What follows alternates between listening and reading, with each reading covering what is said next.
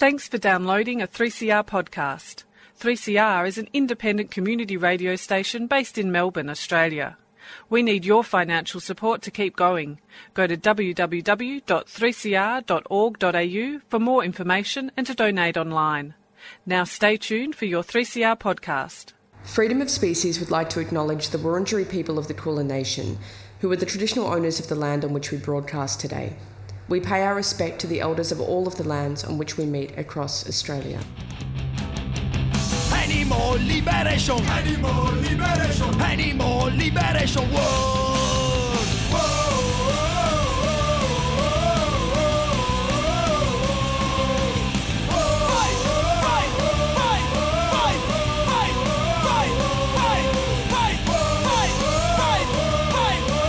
Animal liberation! Whoa!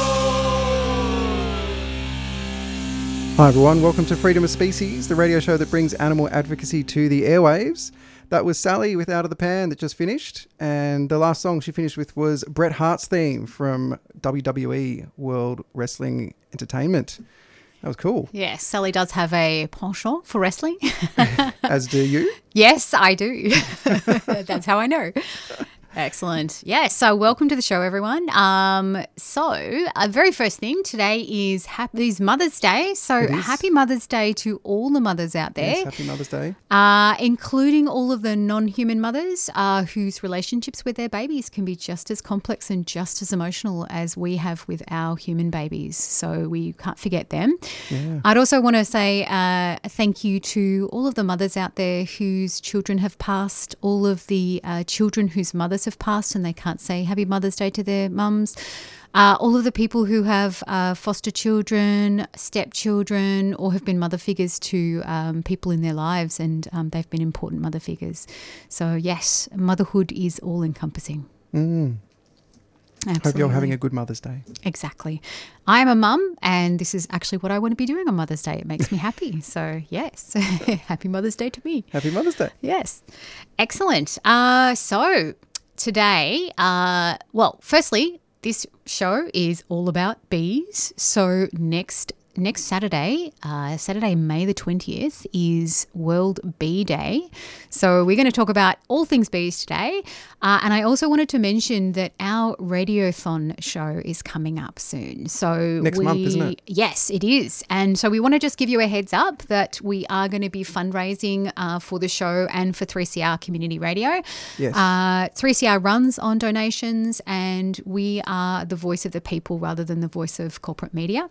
We allow a whole bunch of voices that are not able to get a footing in mainstream media to have their say, and we enrich and enliven the community, and voices like ours, which can't, as we say, get a leg in mainstream media, talk about issues that aren't talked about in mainstream media, and also we talk about things that make people think.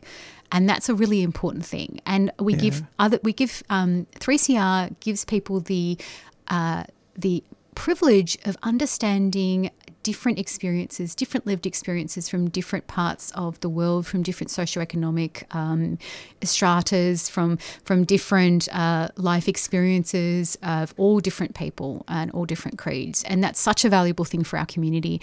And if you can, please donate, because 3CR is such a fantastic thing, such a wonderful, wonderful community radio, and it allows us to talk about these things, things that are important to us, animals and everything. Yeah. And Radiothon goes for the month of June, but Yes. we're going to have a special Radiothon show, which will be a trivia show. Yes, it's going to be so much fun. I believe that's June 18th. But June 18th, is it? Yeah, we'll keep you updated, and I'm we'll just have a trusting you give on that. now. That sounds good. Don't quote me on that. But we'll have a give now page that we'll put up online. We'll put links to that. It's not up yet, but we're just saying, hang on tight, take note. Radiothon is coming. Yes. And if you are listeners of our show, we'd really appreciate if you donate to our Radiothon campaign, because they do track per show what contributions there are, and they get a little bit competitive here. So we would really love to get some donations coming in for Freedom of Species specifically. That's right. If you love us, help us win. Yes. Okay. Great show coming up. We have input from this show by a native bee expert, Dr. Kit Prendergast, and we'll go into that a little bit later. We've got music from outfit Shock Octopus, which is a contemplative existential art rock outfit, a collective stream of consciousness and social commentary by Michael Bayliss, David Blair and Scott Andrews. So all 3 songs will be by Shock Octopus. Let's get straight into it. Why not? Well, before we do, just to let you know if you're not aware, we'd love to hear what people have to say or think about our show and the content or any of the things that we're talking about. If you'd like to text in, it's 0488 809 855.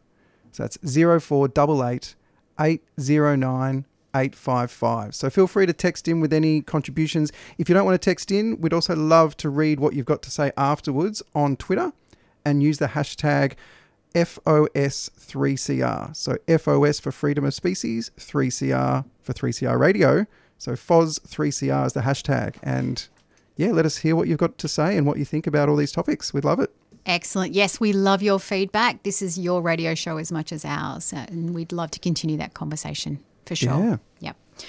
So on to World Bee Day. Everything Bees, World Bee Day. So Saturday, May the 20th is World Bee Day. So obviously celebrated across the world, and it's raising awareness of bees, all about them, all about their plight in, unfortunately, the current climate crisis, how we can help them, how we can be effective advocates for them, and here's an interesting question. Are bees sentient? Because there is some evidence that indicates that they may be. Right. So let's get into it. So here in Australia, there's over 2,000 known native bee species, which is absolutely phenomenal. And in the world, there's over 20,000 known bee species. So it's not just we think of, when we think of bees, most people will think of the common honeybee, which is the scientific name Apis mellifera. Now, the common honeybee is, if you see the symbol for honey, it's the symbol of, like the beehive, and you'll think of a honeybee when you think of bees. But honeybees are only one species, and one species out of 20,000 known species. We'll get back to that in a second. But known species of bees, 20,000, and over 2,000 native species here in Australia. And these are different species. It's not like just different types or different breeds or whatever. It's actual different species. Completely sort of like different species of birds, for example. Like, so people don't think it's like just not different breeds of chickens. It's like different species of birds. Absolutely. And they look so very different. I mean, it's basically, the same difference from a chicken to an eagle, essentially. Yeah.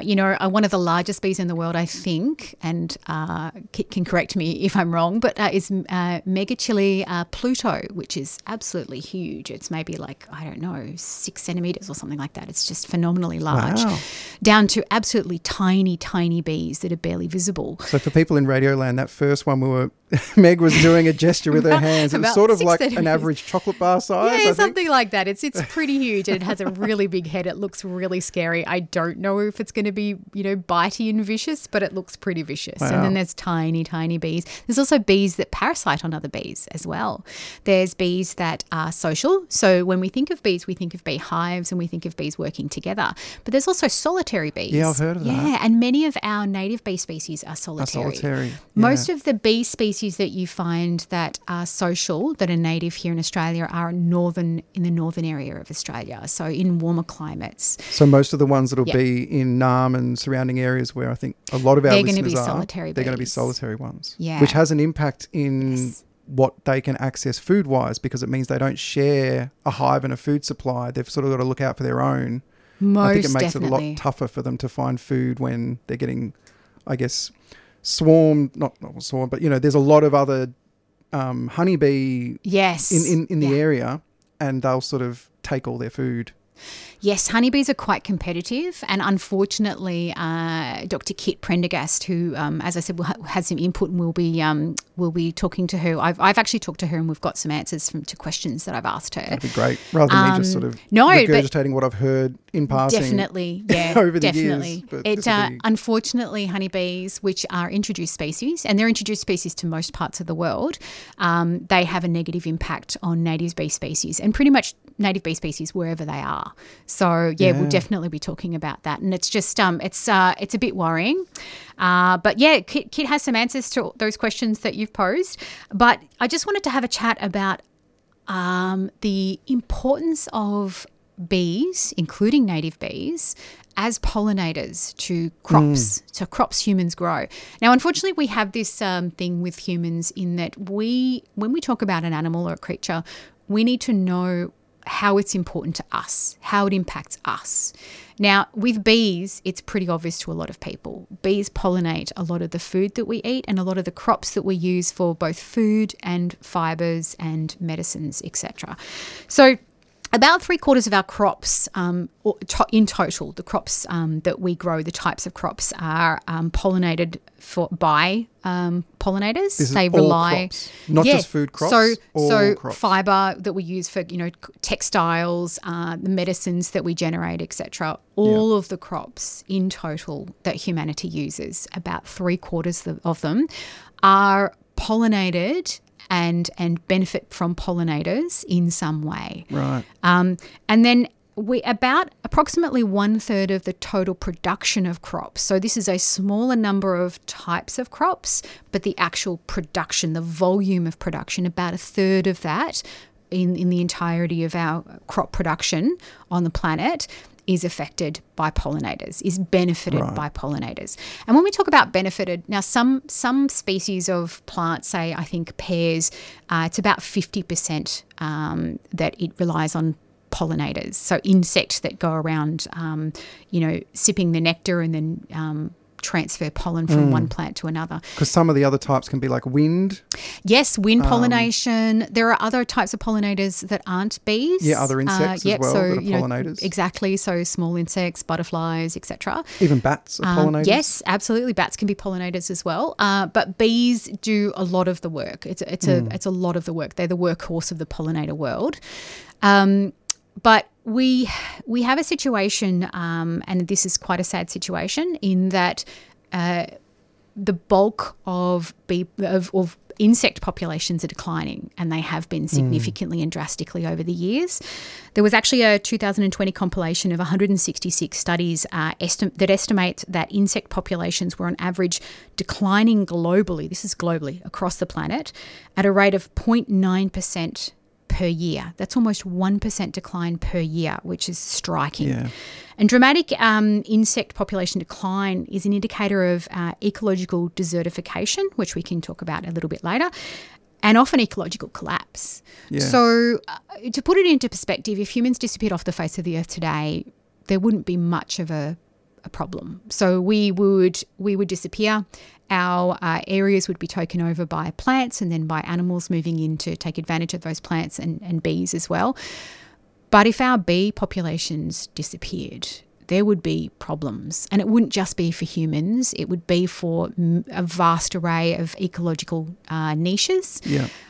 We would have big problems, essentially. And it wouldn't just be for animals, it would also be for plant species. Yeah, I've heard it's sort of like a domino effect. So once the most heavily relied upon, say, plant species that need the pollination are no longer around because there's not enough pollinators to keep those populations of plants alive, then there's a bit of a flow-on effect, almost like a positive feedback loop because there's not just going to be one species at a time. It's different species of plants that are gradually declining as the bee populations decline because they're not pollinating them enough.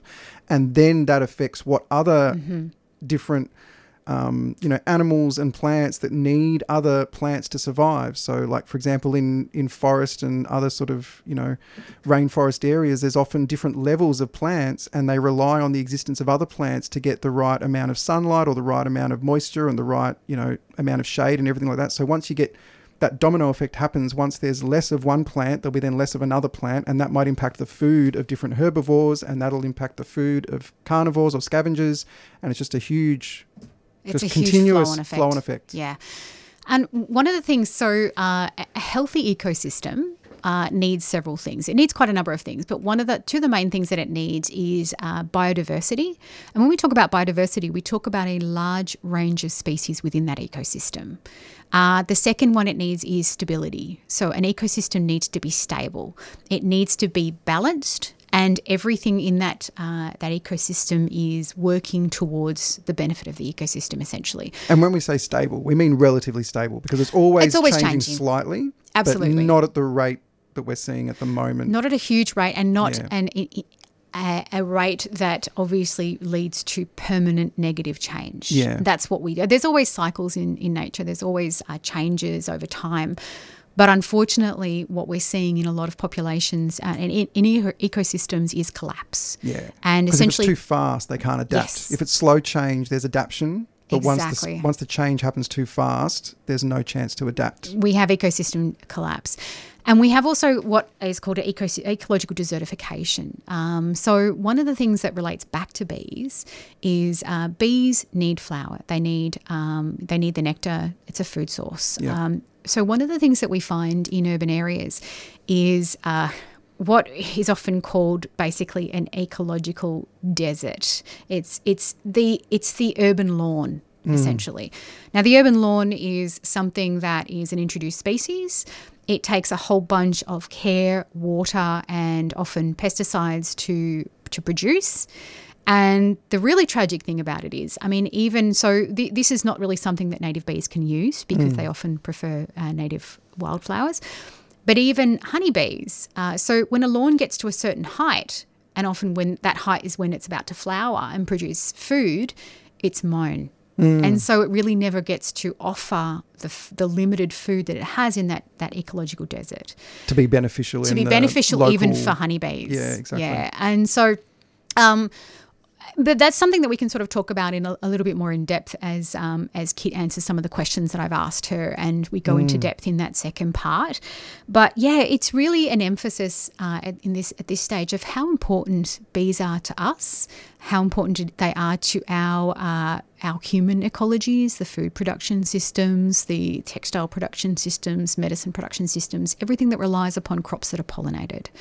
And also, I would add how our exploitation of one species, the honeybee, impacts the other species, and in turn impacts how the total populations are managed. Because a lot of people think, well, that's great, when we should have lots of, what are they called? People that raise beekeepers, apiarists. There you go. Yes. But that exploitation of bees done in confinement, like they're kept and then they're released in certain areas purely to pollinate large amounts of crops at one time. Yeah. And that just basically steals all the food that other bee species would, in that wild area, would be relying on. And it also takes over the food that they would normally eat, because our crops aren't something that they would normally eat as well. And Kit goes into that as well, just talks about deforestation and the negative impact that has on native bees, and how it's a bit of a myth that helping what we see as bees, the honeybee, is actually not going to be helping native bees. Yeah, so she gets into that. Okay, that's good. Absolutely. Because it's a myth that you hear so often, is people saying, well, I should buy more honey and I should support these people because it's going to help the bees. And it's like, well, it's helping one species of bee. Yes. And that species of bee is already in such huge numbers compared to all the others that it's actually contributing to a problem. Absolutely. Yep. Kit definitely gets into that for sure. And I also want to say, before we go to our first song, any factual errors, any errors in bee facts, anything like that are mine and mine alone. Kit is the expert. I'm just the filthy casual. I'm making all the mistakes. Kit's got it right for sure. Yeah. If I say something now which gets contradicted by Kit, listen to Kit. Listen to Kit. She is the expert for sure. Okay. But yeah, what is our first song? Okay. So again, Shock Octopus. So the first song that we have from Shock Octopus is No Easy Way Down. And it's quite a sad song about the melting of the polar ice caps. And it's from the perspective of a dying polar bear.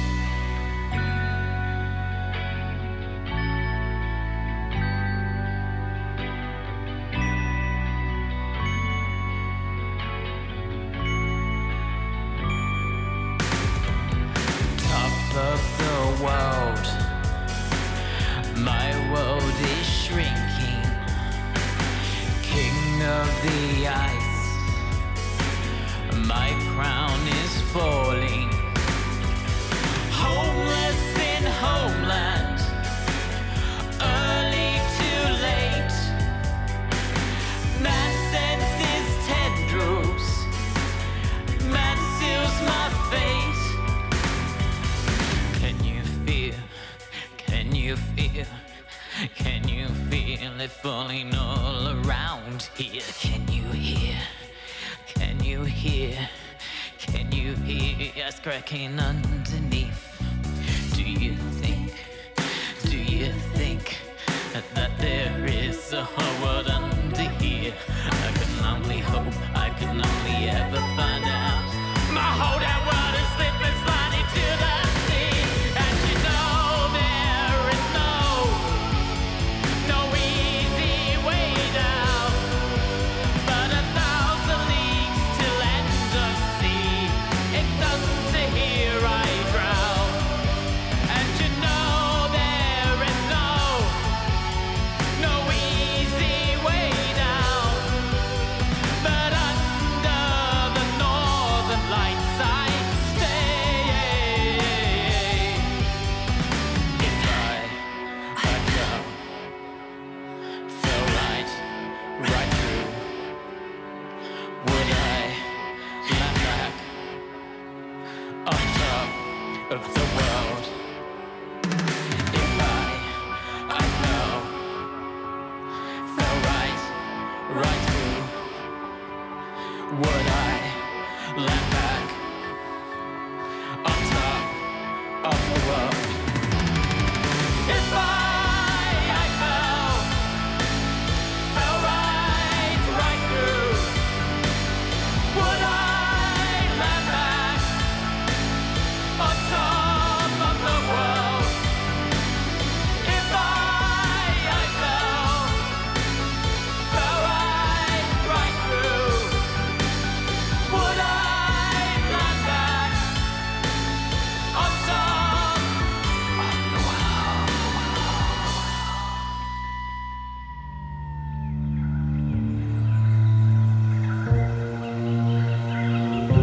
On May 20, new anti-protest laws will come into effect in Victoria targeting forest protectors. Sign up to be part of a mass survey action to protect and restore forests and defend the right to protest. Surveying is the act of looking for threatened species in an area slated to be logged in order to trigger protections. All forest protectors, whether at protest camps or citizen scientists, are targeted with these new anti-democratic laws. To sign up, go to geco.org.au. Be a part of this epic survey action on Saturday the 20th of May so that we can protect and restore the critical forest ecosystems that we all depend on and defend the right to protest in the process. Goongerah Environment Centre is a 3CR supporter. Aboriginal and Torres Strait Islander children aged 3 and 4 can access 15 hours per week of free kinder. Kinder programs provide culturally safe places for children and families and are led by qualified teachers. Enrol for 2024. Speak with your preferred kinder service or local council today about how to register for a place. Koori kids shine at kindergarten. Find out more at vic.gov.au/kinder. Authorised by the Victorian Government, Melbourne. A 3CR supporter. You are listening to 3CR, Freedom of Species. That song was Shock Octopus's No Easy Way Down. Welcome back to the show. Trev's going to let us know the phone number to text in and also the Twitter handle. Yeah, the text number is 0488 809 855 and the Twitter hashtag is hashtag FOS3CR. So FOS3CR. Let us know if you've got something to say. Give us some feedback. We love your feedback. So on to the next part of the show, and this is the good stuff. So I asked a native bee expert, Dr. Kit Prendergast, some questions. And I've been fascinated by Kit for quite a long time. We'll get into that in a second.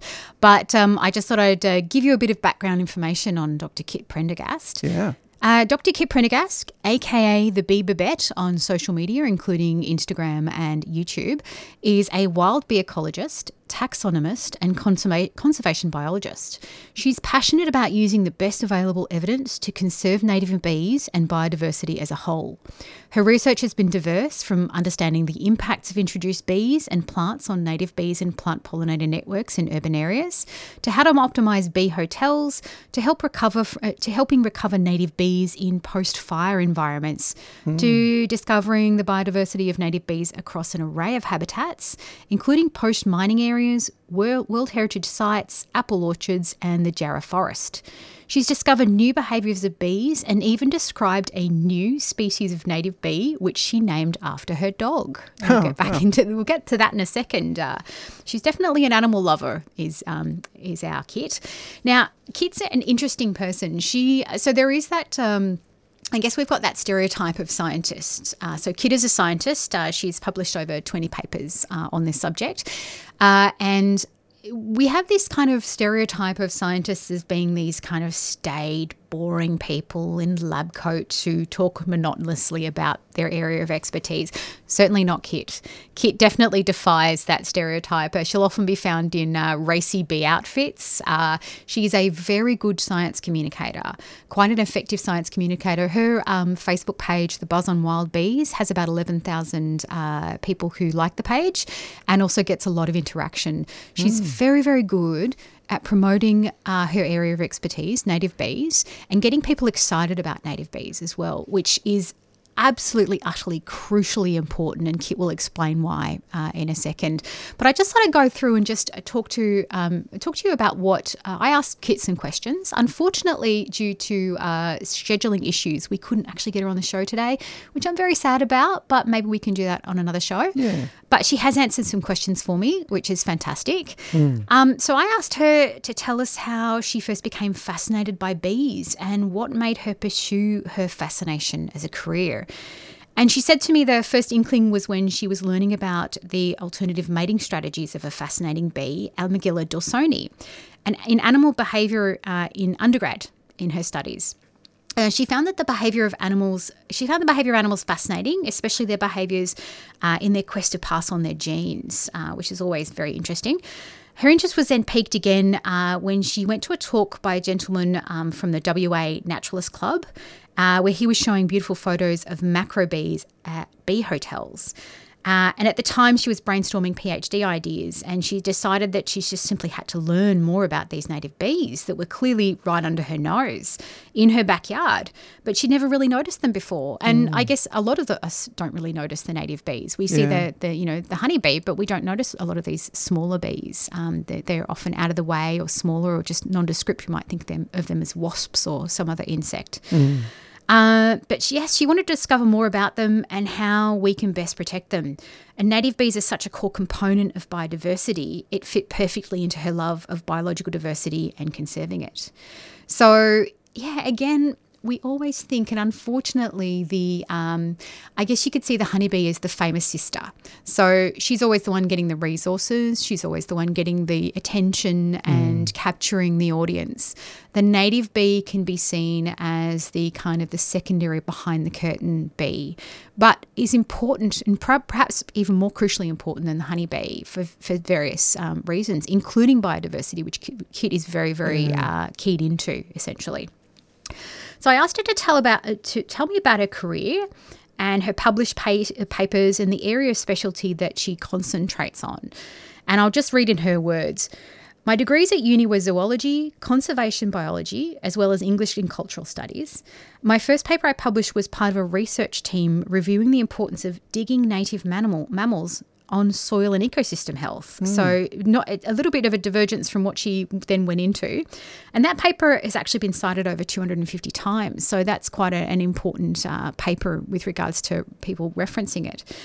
My research career actually started off with researching the sensory modalities of horses for her honours project. I love horses, and it was a wonderful time interacting with these horses and learning about their preferences for visual versus auditory cues. I published the results of this in an equine journal. But working with horses is quite tricky in terms of getting good sample sizes, needing to get permissions, and having to deal with people as well.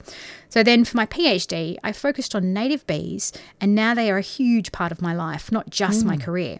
I've published over 20 articles, including on the best methods for surveying native bees, properties of plant pollinator networks, impacts of honeybees, impacts of urbanisation, flower preferences of native bees, visitors to apple orchards, bee nesting behaviour, taxonomic papers, and have more on the works. So stay tuned. Right. Yeah, she's churning out the papers. But I thought I'd go into, and I wanted to sort of ask a question that's just kind of a bit funny. And I love, obviously, animal biology and all of its kind of weirdness. And so I asked her what is the most weird fact that she knows about bees.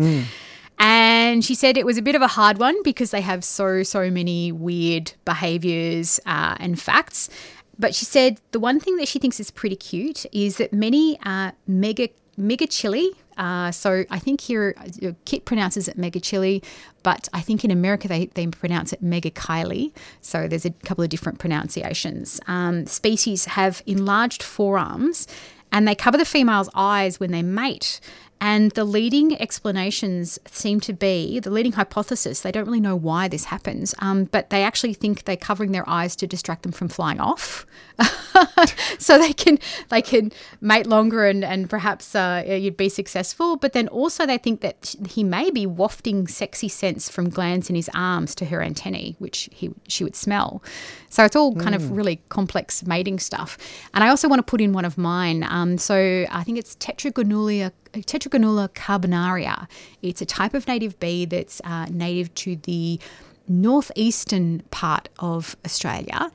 And the weird thing that I find is it's not really weird, it's just beautiful. It is that they're a social species of native bee, and they have the most amazing hives I have ever seen. It's like hives. Oh, hives. It's a hive that is basically a flat, spiraled kind of flower-like thing. If our listeners Google Carbonaria beehive, they'll actually find some beautiful pictures of it. I'm fascinated by these hives. They just look amazing. They look like works of art, essentially. But it's created by a society of bees, a society of native bees.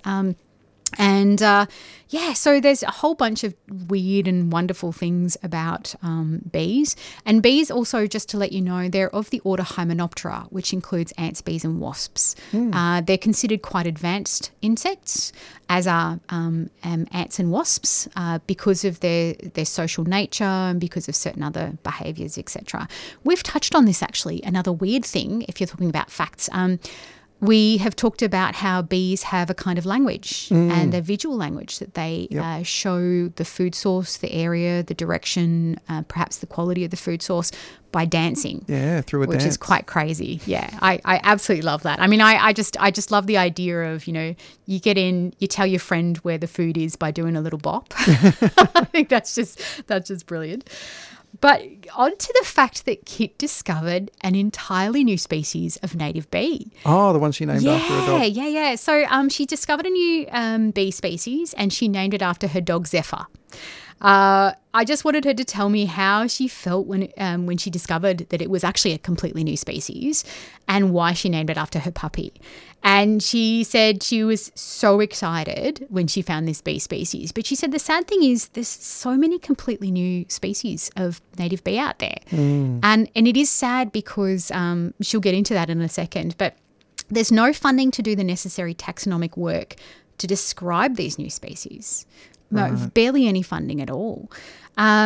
So she just focused on this one particular species because she could see it was clearly distinctive, but it was also so rare and specialised that if she didn't describe it, it might actually be ignored and become extinct without anyone even knowing or caring. Right. And she's actually still scared that that's going to happen, even though it's actually now been named as a species. And she got a little bit of press about it as well. But it is a sad fact that the taxonomic classification, so essentially taxonomy is the science of classifying things. We do not have enough money to classify the types of species of bees that we have here. And it goes without saying that if we can't even find out what's out there, the types of species that's out there, how can we even effectively save them if we don't know what's out there?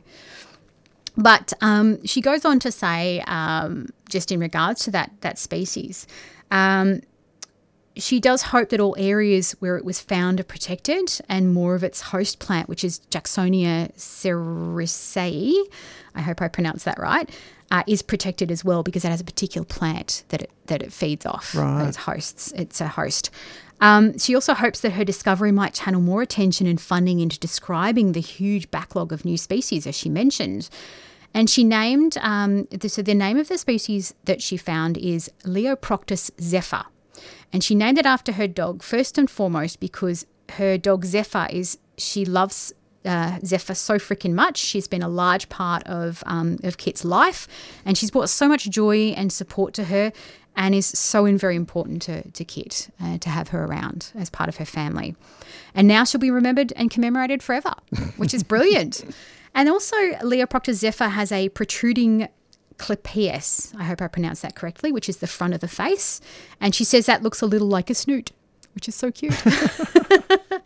So that's a little bit about some answers of, what Kit's given me. And she's obviously very passionate about her work. Yeah. I am absolutely in awe of the way that she comes across and the way that she talks to people about native bees.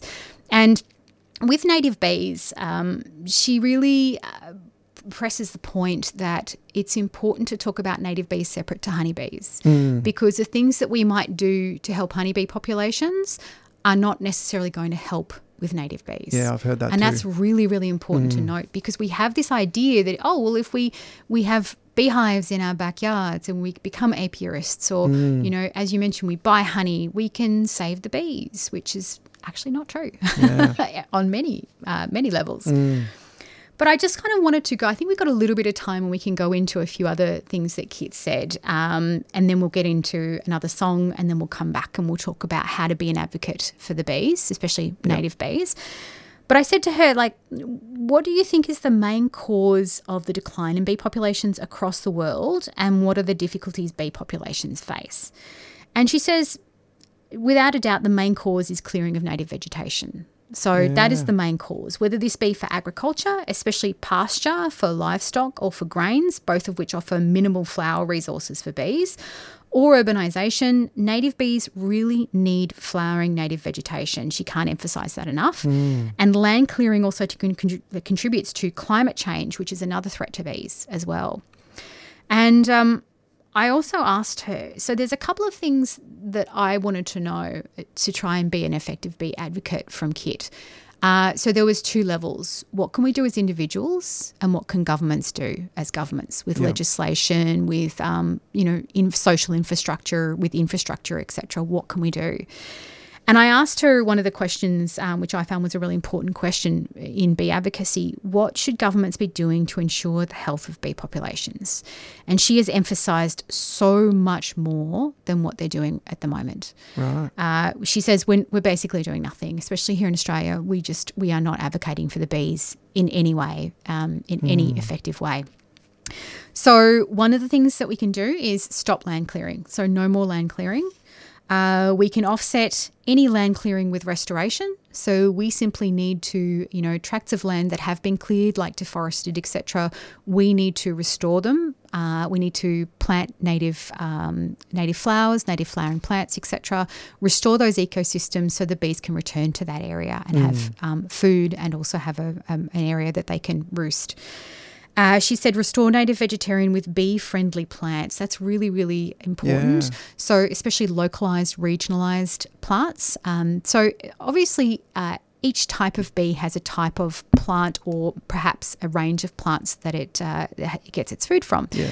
So we need to be aware that whatever region that you're restoring, that you restore the native plants to that area, especially native bee-friendly plants. That's very, very important.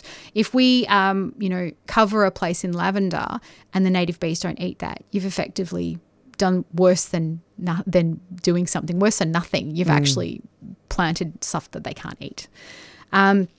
So she said include rare native bees on the threatened species list. So I was actually quite surprised to find out that they're not on the threatened species list. Wow. I think it's because we have this idea of insects being less than other animals. And so they're off our radar because they're not large, they're insects and they're not considered important. in so many ways. Also, she says plant native trees on verges. Now, if we've seen here in our urban environments, we often have introduced species of trees. That's not good for our native bees. It's not good for actually a lot of our native populations, and we should be planting native trees and native flowering plants more so, not just for our bees, but also for our other populations, for our possums, for our native birds, etc. Yeah. So that's definitely a good one. And then again, something that she's emphasised to me multiple times, fund taxonomic research. So if we can't find out what's out there, how can we save it?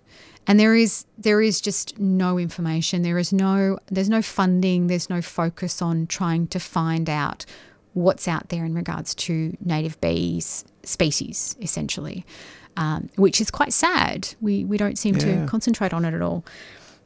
I also encourage behaviours that reduce land clearing, like going meat-free. She's actually a big advocate of going meat-free, which I find fantastic. And, of course, again, that helps with so many other things, including moral issues, climate issues, etc. And also incentivise planting wildflowers in cities and ag areas. Now, in the last section that we have of the show today, I actually want to end on a good note, and I want to tell you about a country that's done a lot of these sorts of things, implemented a lot of these strategies, and has had success, which is fantastic. Yeah. But probably what we want to do is we want to go to the next song by Shock Octopus. The next song is called A Deer Caught in the Headlights. And this song started the band Shock Octopus, Michael says. That's the frontman. It's inspired by watching a documentary series called Tribe and seeing the endless and continued destruction of ancient First Peoples and their culture and the ecosystems that they live within. So, again, a very sad song, but it's something that we all need to think about.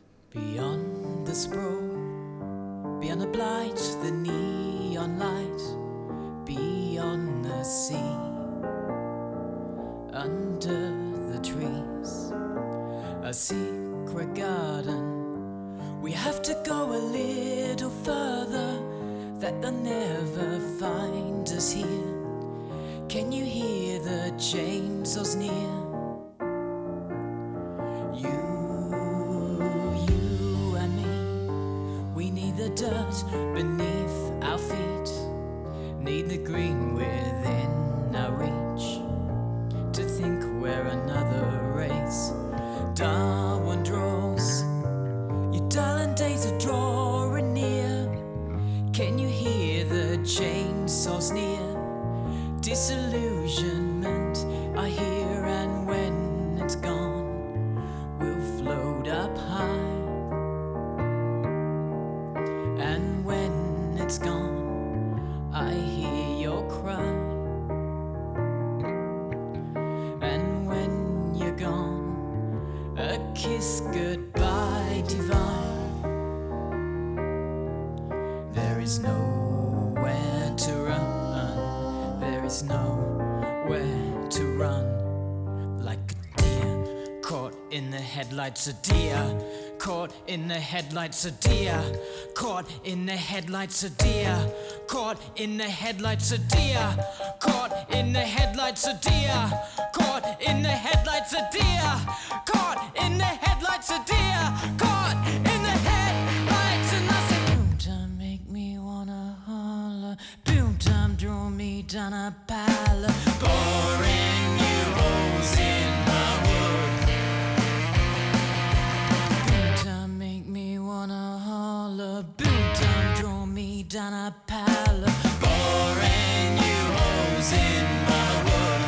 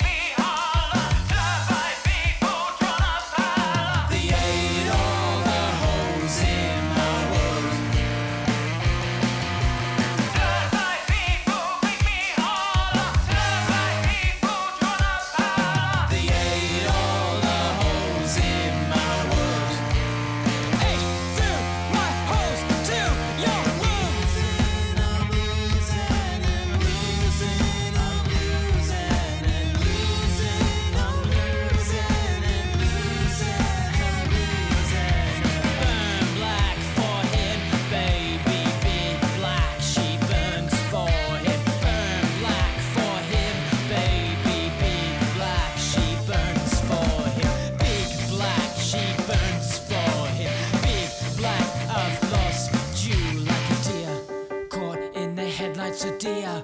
Caught in the headlights, my dear. She's caught in the headlights, my dear. She's caught in the headlights. We play dead in the floodlights. We play dead in the floodlights. We play dead in the floodlights. We play dead in the floodlights. We play.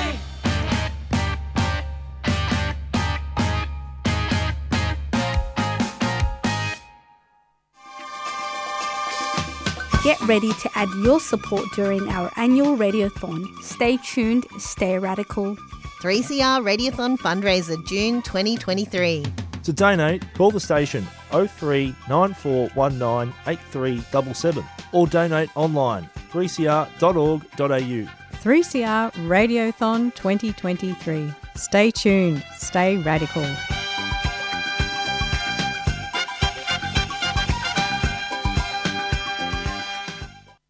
Things need topping up every now and then. More tea, Auntie. Thanks, Bub. Including your COVID protection. If you're an adult and it's been 6 months since you caught COVID or had a COVID jab, you can now top up with a free COVID-19 booster. It helps keep you and your mob protected from serious illness from COVID-19. So talk to your doctor or health worker about a free COVID-19 booster or visit health.gov.au/top up to find out more. Authorised by the Australian Government, Canberra. A 3CR supporter. Welcome back. You are listening to 3CR, Freedom of Species, and that was Shock Octopus's A Deer Caught in the Headlights. Welcome back. You're listening to 3CR's All About Bees episode. Yeah. This episode. So, we were just talking about the interview questions that Kit submitted to me. Dr. Kit Prendergast, native bee expert. And I just want to continue with some of the things that she said. Now, one of my questions to Kit was, I've always been fascinated by the fact that, the honeybee just gets so much airtime and native bees just don't get anything. And I said to her, why do you think that there's so much emphasis on Apis mellifera, the common honeybee, when we talk about saving the bees in inverted commas, and why do you think it's important to include native bees into the conversation?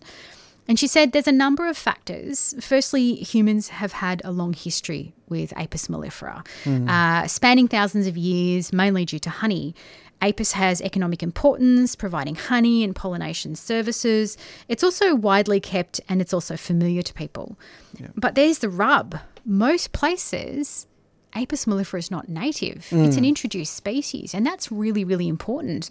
They're essentially livestock, and they're not actually in decline. So yes, we have trouble with honeybee populations. Sometimes they have health ramifications, etc. But we pour so much money, so much time, and so much resources into keeping honeybee populations afloat. They are absolutely not in decline. So saving, in inverted commas, as Kit says. And can I just say, it's also because they're mostly in captivity in areas that they're introduced. So they're not even supposed to be in these areas. No. And they're not being kept as they would in the wild. They're being kept in captivity. So it's sort of like an uphill battle, trying to constantly pour lots of money and resources and effort into keeping the populations large, but it's purely an economic reason. It's absolutely economic. We don't inherently value the bee for itself. We obviously only value the bee for what it can do for us, which is honey pollinate and pollination. Honey, exactly. So Kit says saving Apis is like saying we need to save the cows and chickens. And she says, not that we don't need to save them from cruelty, but they're like honeybee. They are like honeybees in no threat of becoming extinct. There are so many bees, honeybees on the planet. Apis also can harm native bees through competition. The other thing is that they often have different flower preferences, as we mentioned. They have different nesting preferences and different sensitivities to land use. So helping native honeybees won't necessarily help native bees. And there you have it, folks, right from a native bee expert's mouth. I'll clarify that. So helping honeybees, so non-native honeybees won't help native bees. Exactly. Yep. And so we have it right from a bee expert's mouth. Helping honeybees won't necessarily help native bees. And that's something we need to keep in mind. How do we help native honeybees? And what I've heard is even if they are eating the same flowers, when the pollination services, what they'll do is they'll truck and transport hundreds and hundreds and hundreds and thousands of bees and hives across so many distances so that they can just pollinate by mass over a couple of weeks, a huge monocrop field area of kilometres and kilometres long, basically just wiping all the food in that whole area to pollinate those crops. Again, an economic reason. And they're done this, like people who own these hives are paid money to transport companies them. That do this. Exactly. Yeah. And there's pollination services. And so that's why people haven't heard about it, maybe look into it, but they will just wipe out the food supply of these whole huge monocropping areas, and native bees in those areas have nothing left. Even if they did feed on the same flowers, it's just like millions of people coming in and just stealing all the food in all the supermarkets all in one go, and then you're left afterwards when they've gone home, and what do? Everything's just barren. Yep. And we talked about before ecosystems in imbalance. So monoculture cropping and doing that whole trucking in of honeybees en masse to areas just to do this, that is an absolute ecosystem in imbalance. We have to put so much time and energy trying to address the imbalance because it is inherently imbalanced. Yeah. And this is one of the hugest problems as well. Like, it's just such an imbalanced ecosystem. And it's a man-made ecosystem, but it's an ecosystem nonetheless. Yeah. And I said to Kit, look, if there's one thing that people could do as individuals that has the most impact on the well-being of bees, what could it be? And she said, plant and protect bee-friendly native plants. And I would add to that, advocate for your governments to implement bee-friendly strategies. And we'll go into a little bit about that on how to be an effective bee advocate in a second. But I said, tell me what's the most important thing you want to get across to people about bees. And she said, there's so much that we still have to discover, their behaviours, their resource needs, and even their diversity. But what we do know is that they're under threat, even if so many are not given legislative protection. And we must focus on native bees, as focusing on honeybees will not help the cause. Again, we really have to emphasise that. But just before we get into the advocacy of bees, I wanted to ask her. So there's actually an article, this absolutely fascinating article that I found in The Guardian, and it's basically coming across evidence from a bee expert saying that bees have a form of sentience. So the work was done by Stephen Buckman. And I'll just read some excerpts from this article, and we'll put the link up on the podcast link. It says here, and this is from Stephen's work, bees are self-aware, they're sentient, and they possibly have a primitive form of consciousness, writes Buckman. They solve problems and can think. Bees may even have a primitive form of subjective experiences. Wow. And this has some absolutely amazing moral and ethical dilemmas about how we treat bees, because we now know this. And he goes on to say, Buckman and other scientists argue that decline is also due to physiological stress caused by the brutal practices of industrialised agriculture. So again, coming back to that imbalanced ecosystem. Their work is raising practical and existential quandaries. Can large-scale agriculture and scientific research continue without causing bees to suffer? And is the dominant Western culture even capable of accepting that the tiniest of creatures have feelings too? Wow. So obviously we know... What did Kit say about that? Well, see, obviously we know that media can overplay things, it can get things incorrect, and it can kind of, say, hey, this is right when it actually isn't. It's a bit of a beat up. So obviously I wanted to ask Kit, the bee expert, what she thought about it. And she reckons that this actual research is totally legit. She says she's actually worked with Stephen Buckman, and she says that his research and the book, so this article is actually based around a book by Steve Buckman, and she studied a bee, Amegilla dawsoni, and their mating habits with him a few years ago. And she said this is completely legitimate. There isn't any beat up about this, and the actual complexity of the sentience of bees and this incoming scientific data that we're finding. So I wanted to get to one of the main things that, that what we can do, basically. What can we do to be effective bee advocates, and mainly concentrating on native bees, because native bees are the ones that need the help. Now, firstly, I wanted to say that Kit actually has a book, and it's called Creating a Safe Haven for Bees. You can actually get this from her. You can just email her. It's $30 a book, and it's her email is kitprendergast21@gmail.com. You can give her an email and get that book. But then also what we can do, as Kit mentioned, is plant native bees. But I wanted to end on a high note and tell you that on a country level what this country has done.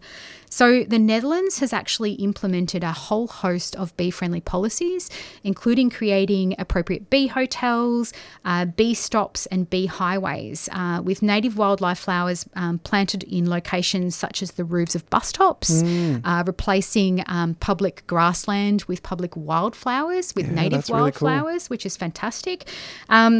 And stopping the use of chemicals on public lands because chemicals are also impacting bee populations. But in 2015, after all of this work, a survey of solitary bee species recorded a 45% increase in bee populations of these solitary bees when compared with a survey conducted in 2000. That's huge. Yeah. So anywhere, many other places that haven't implemented these bee strategies, they have population declines. But in a country that has implemented bee-friendly policies, we have an increase. Yeah. It shows that we can reverse it, and we need to advocate. We need to promote this to our governments. We need to be proper bee advocates and not just plant wildflowers, but advocate for our government to have, policies like this on a broad scale. Yeah. Yeah. So more than just each person's backyard, it has to be. Exactly. We have to implement this on a government scale. Yeah. This is the only way that we're going to really properly address the situation. Yeah. Yeah. Well, time's up. It is. We could talk forever goodbye on this, absolutely, but we're going to leave you. And thank you very much to Dr. Kit Prendergast. Please have a look at our podcast once it's up. We have all of Kit's contact details, including social media, and yes, go and have a look at all of her great work. Yeah, Fantastic. We're going to be back next week. Freedom of Species. It's Claire and Carolyn that are interviewing Zane McNeil. Now, if you've got any thoughts on the show or any other topics, please contribute on Twitter to the discussion. It's #FOS3CR. We'd love to hear what you've got to say.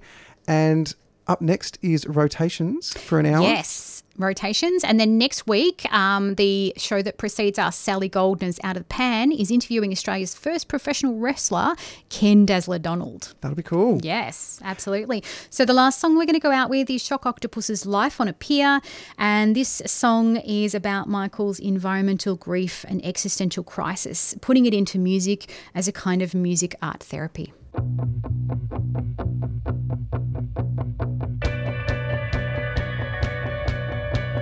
Life on a pier, life on the edge. Life on the brink, step to the edge.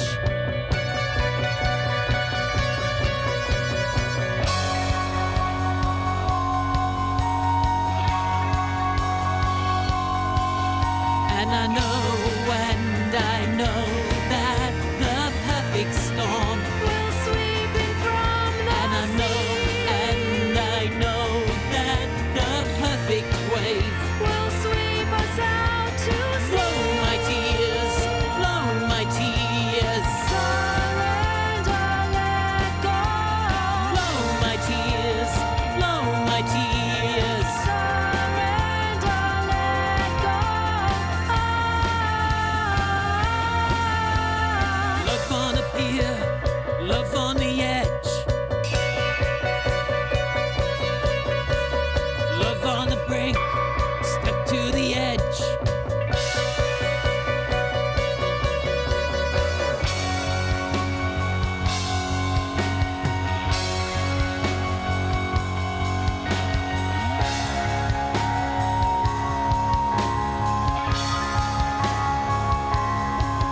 Would you lie for me? Would you die for me? If I asked you to, or is that you shoreline receding? If I needed you, could you see this through? With all hands on deck, or is that you fading horizon?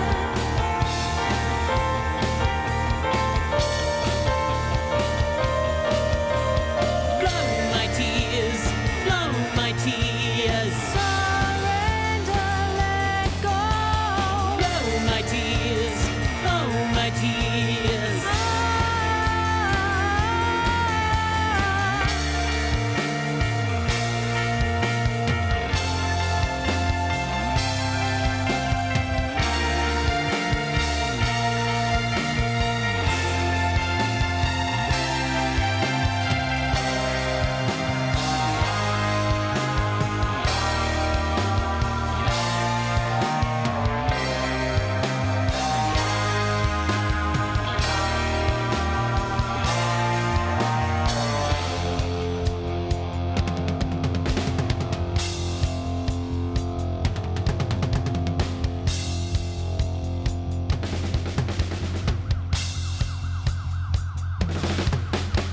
The pier is creaking, the waterline creeping.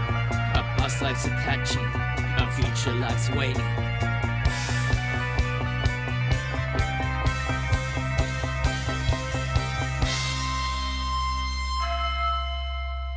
All the things, oh, all the things that I wanted to do. Oh, scattered to the sea. Possibly, possibilities now collapse into A singularity.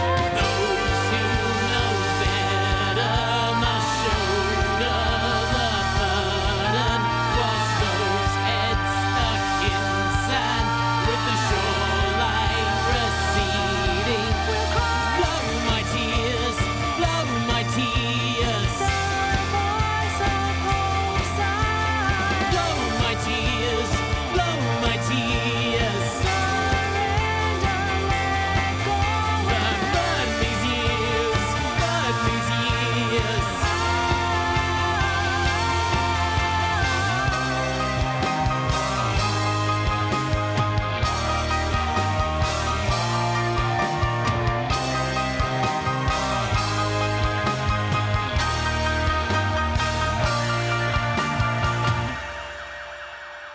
You've been listening to a 3CR podcast produced in the studios of independent community radio station 3CR in Melbourne, Australia.